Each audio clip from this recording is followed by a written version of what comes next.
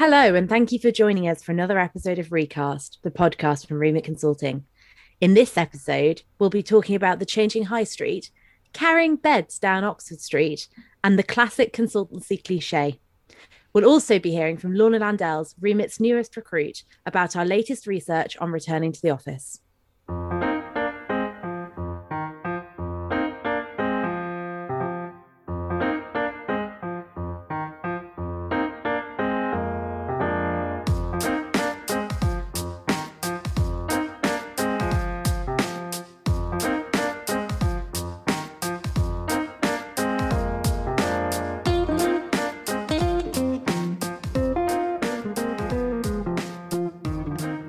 Welcome to ReCast, the regular podcast from Remit Consulting. I am Kat Lewis, Head of Business Development for Remit Consulting, and I'm once again joined by PR wizard Andrew Barber, or Paddy. So, Paddy, what's been the highlight of your week so far? The highlight of my week? Oh, gosh, nothing like catching me unawares. Highlight of my week has been, shameless plug here, the launch of my NetYield's new web service, which is called Realizer, and I will tell you more about that another time perhaps. But yeah, that's been the highlight of my week. What's the highlight of your week? Oh, I was planning to catch you unawares, and I haven't actually thought about it. It's probably that I'm now back in London, and kind of seeing people again. Sun is shining, rosé's flowing. Yeah, that's probably the highlight for me. Well, welcome back from Wales. That's good. Thank you. What news has been catching your eye? Well, there is one article that I saw this morning, and I've just it's really captured my imagination. And that is about the Amazon salons.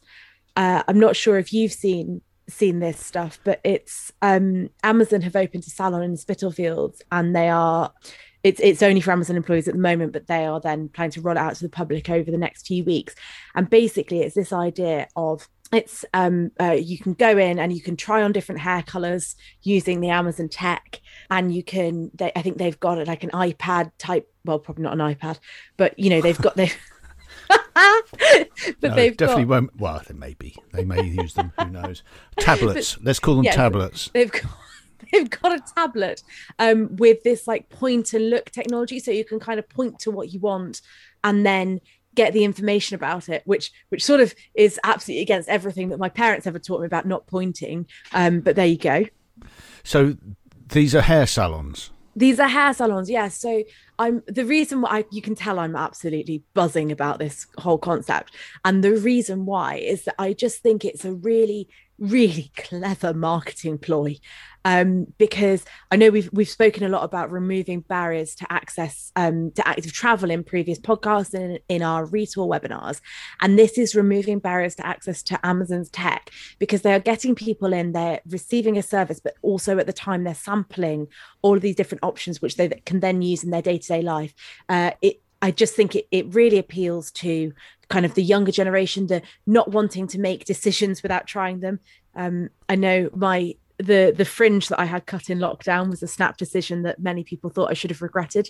And imagine if I could have tried it on in an Amazon salon. So presumably they're using things like virtual reality and augmented reality to show what your hairstyle could look like. Absolutely, yes. They're really, I just think that it's a beautiful way of capturing imaginations.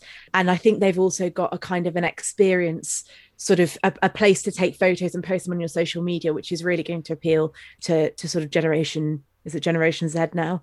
I've lost count. I don't know which. I don't know. Difference between Generation Z, X, and millennials and all the rest of it. I'm confused. But that's presumably if they're going to roll it out to the public. Do you know if they have plans to do this outside London, or is it just a sample of what they can do at this stage? Because clearly there would be implications for high streets up and down the land if they were to roll this technology out across the country. I think at the moment it's a sample, kind of a test case.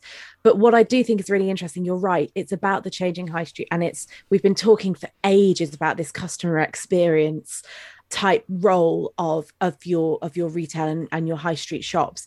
And I think it's really interesting to see that actually be so thoroughly embraced by a brand which is a tech brand, not a hairdresser's. Yeah, well, let's face it, the high street does certainly need a little bit of a boost. The other one which I saw, which again I just thought was really quite exciting, there's a rumor going around that IKEA are going to procure Topshop's Oxford Street flagship store. Wow. And well, I actually thought I'd ask you, Paddy, what is the largest thing you've ever carried down Oxford Street? The largest thing I've ever carried down Oxford Street. I once had to have a trolley full of printing paper, which I had to had to march down Oxford Street, sort of Regent Street, Oxford Street, get on the tube. I seem to remember that was probably a pretty awkward thing to do at rush hour, I have to say. Yeah, so how enjoyable was that experience? Not at all enjoyable.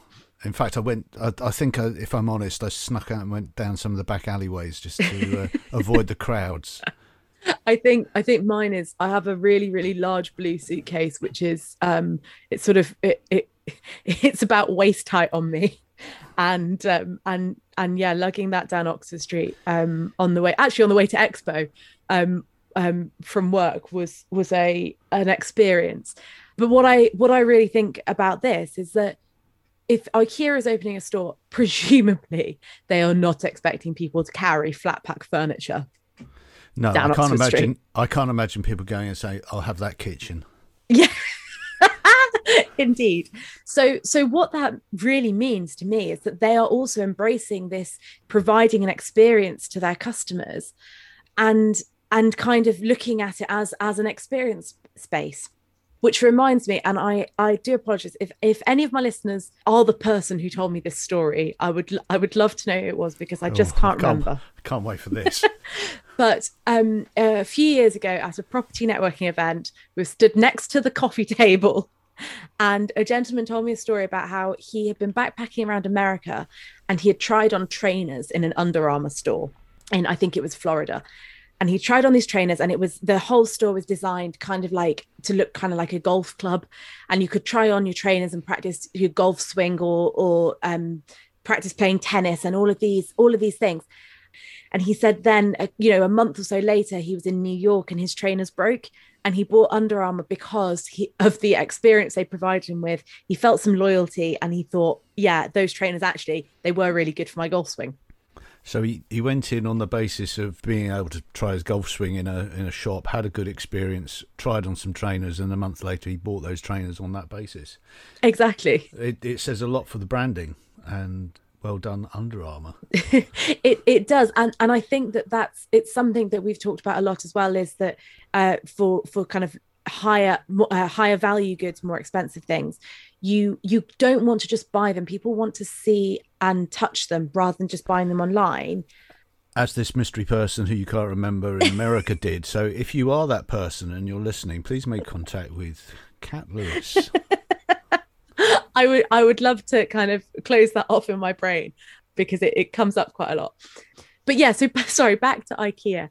There's a lovely quote that says they're looking to introduce their vibrant urban destinations into a list of about 40 major city centres around the world. And they're not doing this cheaply either. Topshop's Oxford Street flagship store was actually valued at 500 million 2 years ago. And the price tag on it now is 420 million. So they're taking this experience provision very seriously. Yeah. And this makes me think that they think it's going to be profitable. I wonder what the implications are if other retailers go down this retailtainment kind of route of having showrooms, and what happens if they combine this with a kind of turnover rent mentality, because there was that work that was done by Workman some time back, a research document about impact on investors and investments within real estate. Yeah, I really think that there's that issue, isn't there? If you can't work out, if you can't delineate where the sales have come from, whether they are online or in store, how can you work out the turnover of a store, and therefore how can you work out the turnover rent?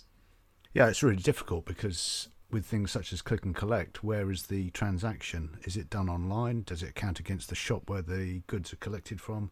It is a minefield. It is indeed, but I do think that I mean, you know me, Paddy, I'm always trying to look on the bright side, and I do think it's very easy to kind of list these problems and feel very doom and gloom about the future. But actually, I think we should see this as an opportunity to innovate. Property people have historically always been very good at coming up with solutions, and all of these changes following the pandemic are really giving a good opportunity to shine for the companies that are willing to adapt. And I think we've seen that also in throughout the pandemic, that the companies that have been willing to try their hand at something new, change their tack, change their perspective, have been able to thrive. Now, I know you don't like all doom and gloom, Kat, but I've got another problem for you, and that was the report that came out recently from PwC on a survey of corporate occupiers, which showed that across the UK, half of the major businesses interviewed or took part in the survey are looking to cut office space, and it's up to 64% in London. I saw that article too, Paddy, and I saw that Property Week gave that kind of scary comparison, that a third of those who are looking to cull their footprint want to do so by 30%. And they said that was the equivalent of 14 walkie-talkie buildings, which is kind of scary. It is kind of scary, but we sometimes have to play with the cards we're dealt. Indeed. And in light of this news, I thought it would be fitting to have a look at the actual figures for people returning to offices. I have heard, even this morning, I've seen articles with various things from there's going to certainly be a 5-day return to the office, to another headline, actually the same news outlet, that said no one will ever go back to the office. So there's lots of thoughts and feelings floating around, and a little bit of scaremongering, I think, in places. And so Remit Consulting has recently launched Return, which is research on the actual numbers of people heading into the offices. So I thought I'd catch up with Laura Landells, who's leading the survey, to talk about what it is, what its aims are, and why it's relevant to the property industry. Okay, well, let's have a listen to see what Lorna said. Today, we're joined by Laura Landells, who has recently joined Remit from a global top surveying firm. Previously, Lorna has worked on a range of corporate services, from private individuals through to organisations such as Royal Mail, on assets in EMEA and from Stornoway to Land's End, including Northern Ireland. She's now leading our research in appetite for returns to the office, and we're thrilled to have her with us today. Thank you, Kat. It's good to be with you and Paddy today. Good to have you. Great to see you. So, Lorna, Return sounds super duper interesting. Can you tell me a bit about how it came about? Well, what happened initially was that Remit had a desire to get some real statistics into how many people were returning to the office. There's been an awful lot in the news, and it swings and roundabouts. People saying everyone's going back, people saying no one's going back. And so Remit was very keen at the outset to see if we could get some real data on what was happening as the lockdown eased. This was then helped by the fact that the Windsor Group, now known as the Property Advisors Forum, and the British Property Federation coincidentally came forward and asked us if we would be interested in running this research as an independent party. How much data is being collected and analysed? Well, at the moment, we're still in quite early days. We're about 4 weeks in now, 4 or 5 weeks in. But we've managed to accrue over 140 buildings in 9 of the UK's major cities. Just a call out there. Anybody got a building in Belfast? We really do want to include Belfast in this research. And so what we're doing is we're asking the building managers just to collect the daily data of people who occupy that building, attending the office, people who are visiting the building, and also car parking spaces being used.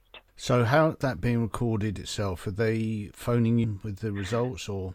No, we've set up a portal. We've tried to make it as easy as possible for people to help us with this study, because the key is compliance, and we need as much data as possible and as clean a data as possible. So keep it simple, and then people will help you.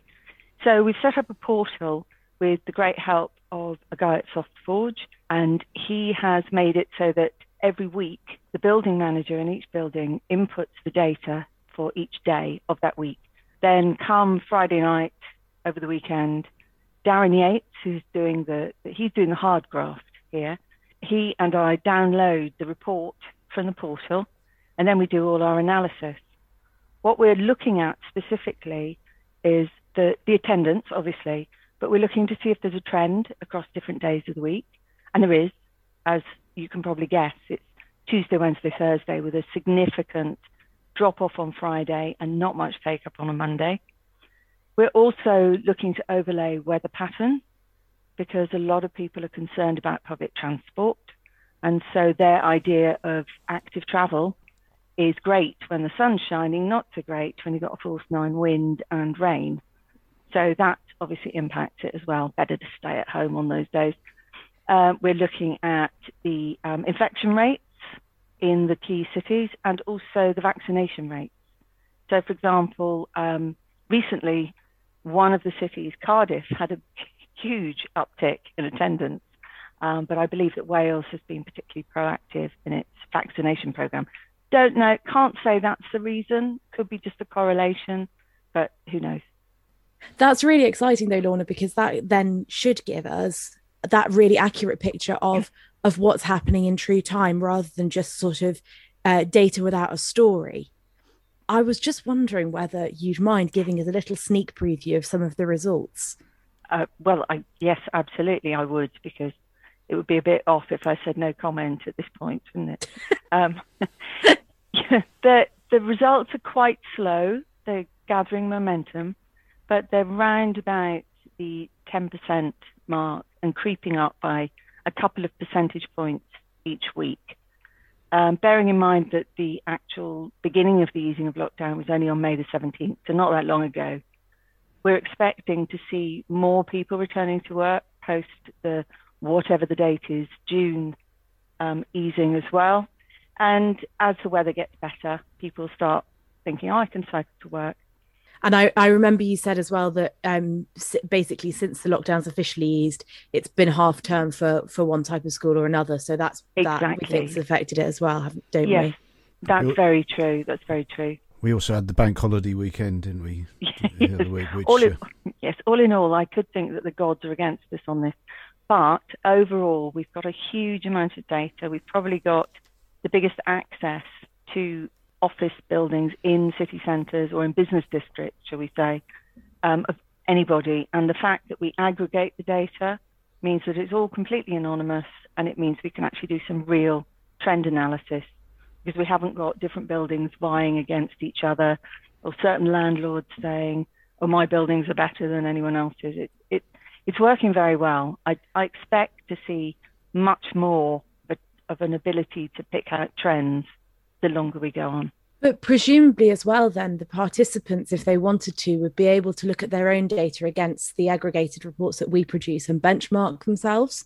Absolutely, because what we do is we produce a weekly report which breaks down the attendance by city, the attendance over the days of the week, as I said, and also by district within the bigger cities. So certainly London, Manchester, Birmingham, we have different business districts. Oh, and Bristol as well, because of Aztec Centre, Aztec West as was. People will be able to see how their building sits against the aggregated data. So before we were talking a little bit about how there are so many opinions on this return to the office, willingness, enthusiasm, likelihood, all of this stuff. I was saying to Paddy, I've seen like a single news outlet with 3 different perspectives on it just this morning. So without, this data is going to give us actual factual views on this. But so without speculating too much, Lorna, is there anything else that you think is really impacting willingness, and what do you think, which way do you think the wind is blowing? I'd have to say demographics, certainly, because there's been an awful lot of research into this anyway, so I'm not saying anything new, but the baby boomers are the ones who are least enthusiastic about going back to work because they have comfortable houses. They've realised that actually it's quite nice not doing the daily commute in from Guildford.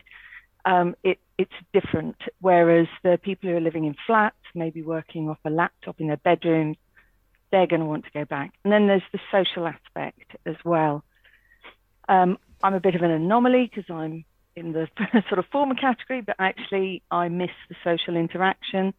So I think it's going to be very interesting, if we can, to then develop the study out and start looking at the demographics, start asking the occupiers, what is your typical demographic? I would imagine that someone like Facebook has probably got quite a young workforce, so they're probably more likely to get people coming into the office. Then, of course, you've got the fact that actually just very recently, over 25s is the age group that they're vaccinating. So presumably there's going to be a kind of or potentially there's a group of people who are keen to get back into the office but don't quite feel safe, and who will be becoming vaccinated in the next few weeks. And that might give us an influx as well, won't it? That certainly would, which is why we're already looking at vaccination rates to see if that's having an impact. But certainly there are certain corporates who have, their policy is nobody comes back into the office, or conversely, we want everyone at their desk 5 days a week.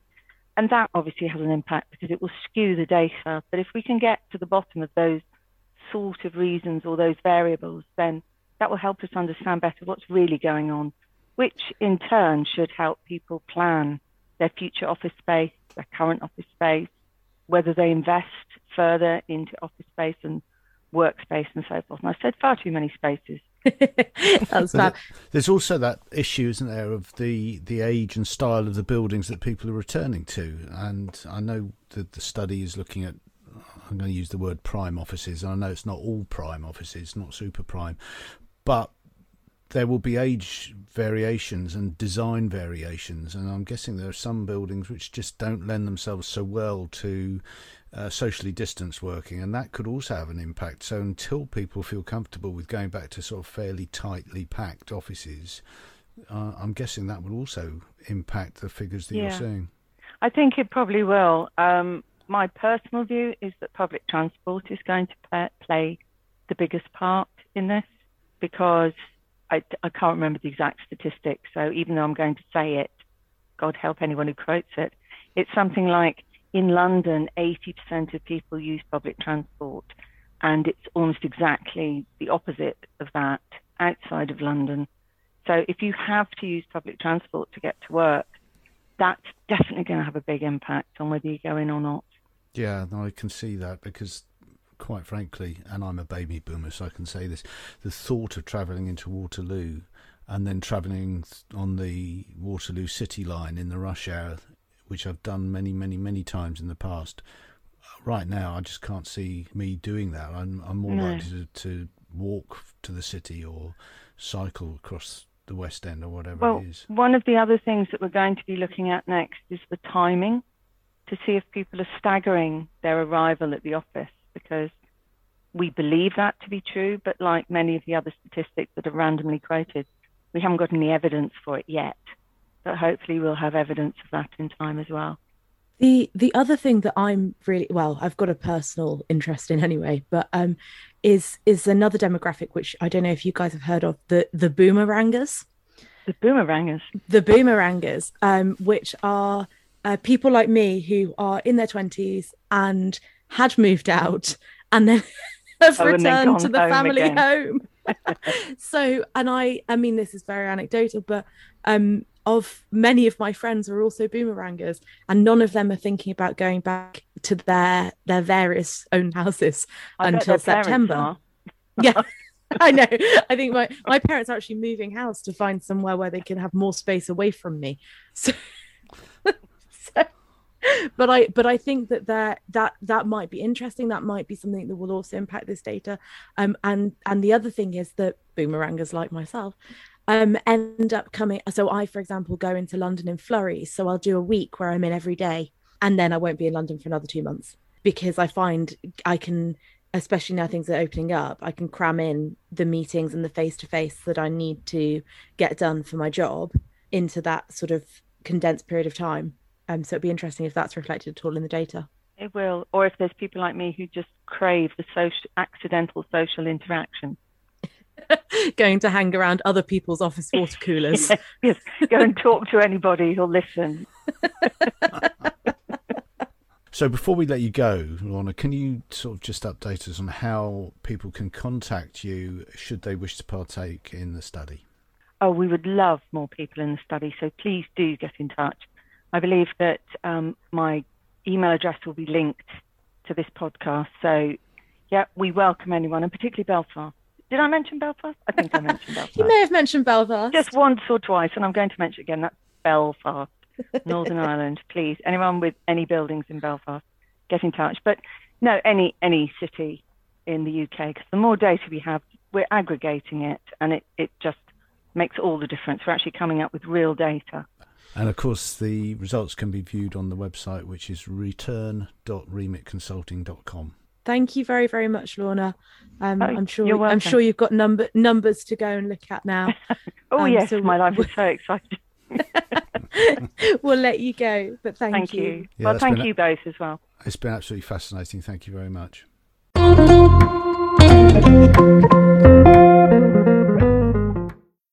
So it was a fascinating interview with Lorna regarding people's reluctance or desire to return to the office.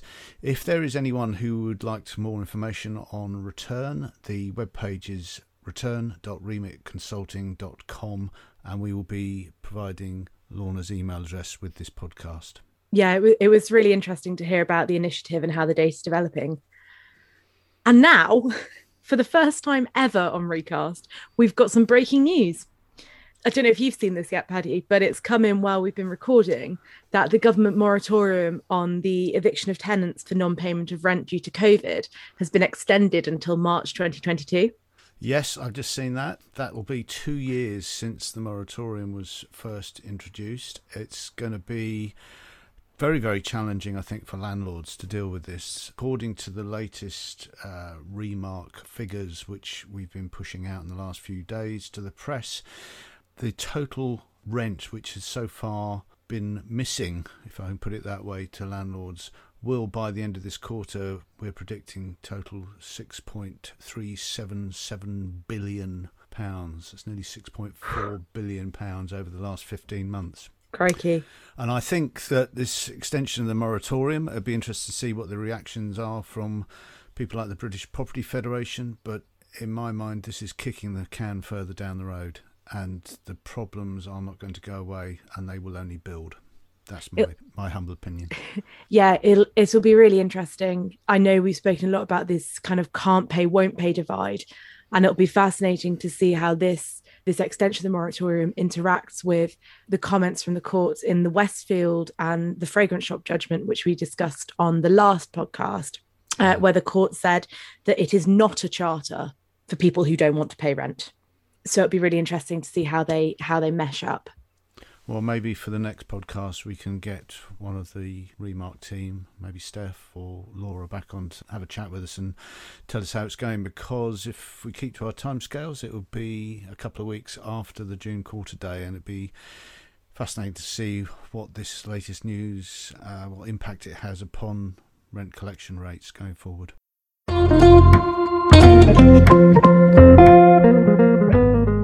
So, Kat, following the breaking news, we're now at the tail end of the podcast, and it is now traditional for me to ask you about Kat's cliche. Now, you emailed me the other day and said you've got a cracker, so looking forward to this one. Well, I don't want to have built it up too much, but if people have listened to us for this long, I hope they're in for a treat. So this is one that a lot of management consultants will be familiar with. I'm going to sort of give you a bit of a scene to imagine. You're going to paint the picture. I am indeed. So picture the scene. You're at a networking event or maybe a conference. Perhaps you're at MIPIM one day, years in the future. And you're asked what you do. And you reply, management consultancy. And your conversational counterpart smiles, slowly takes off their watch and hands it to you and says, "Oh, go on, tell me the time then." Okay. Has that happened to you many times? Definitely more than once. Oh dear. But the thing that I actually want to draw out from that is that I don't think it should be considered a bad thing. A watch is really a matter of personal preference and individual needs, and businesses are just the same. You know, we've all been there when you buy a new watch and it's not the same as your old one, and you're not quite sure how you change the time, or it's got extra dials on it that look nice, but you don't know what they do and how they might enrich your life. And it's the same where often clients are not fully exploiting the capability of their systems and tech, or actually of their staff to the maximum benefit. And we can show them how and help them. the other thing where I think that the metaphor really links up is that a key part of any consultancy job is getting to grips with the idiosyncrasies of the business that you're helping and bringing a new, removed, and experienced perspective. To take my watch metaphor, let's consider the less punctually gifted amongst us, people who purposely set their watch to be a few minutes fast so that they're on time for things. If I come in with my watch, which is on time, and keep telling them, no, you're wrong, this is what you should do, this is right, then that's going to completely derail their life. We also hold a lot of workshops with client teams, which are invaluable for gathering this information and can point us to previously unseen pain points to resolve. Think of these like checking in at the mechanism of your watch. Sometimes you'll have noticed a symptom of a problem. Maybe your watch is running a little slow, you've got a sticky second hand. But other times you might not have noticed at all. But when you look in, you'll see that some of the gears aren't quite meshing up right. And that can ultimately cause a failure. And so also on this point, the staff of our client teams know their organizations inside and out and how things really work. And they're more often than not a company's finest asset. A nice watch is kind of the same, and thus both should actually be made use of. And finally, one more thing for you on this extended metaphor. I want to make the point that unless your consultants can use what you already have to enhance your ability to tell the time, you risk becoming reliant on consultants because your own assets can't fulfill the need. If you imagine that you're wandering through town and your battery's flat and you need to ask someone in the street for the time, it isn't very long again before you need to ask another person and another until you've actually got to where you want to go. And part of our approach as consultants is to interact with your teams and your systems and what you have got in your business to fix what needs to be fixed and then to leave you to it until the next time you need a trusted advisor, rather than you paying us to come along for the ride and continue to tell you the time every 5 minutes. Gotcha. That's a good one. So that's my watch cliche. I've been thinking about this one for years. So if anyone wants more detail, I'm more than happy to share. Okay, that's good. Well, I think that's our time for today. Thank you very, very much for your cliche, but also bringing us the breaking news. And thanks again to Laura Landells for talking to us about the Return project. Kat, I will see you soon. Thank you so much, Paddy. And if any of our listeners would like to let me know if they liked my cliche or if they would like to hear anything specific on the next podcast, please do tweet me at RemitCat. And all the links we've mentioned in today's show will be linked to the podcast. Thank you for listening.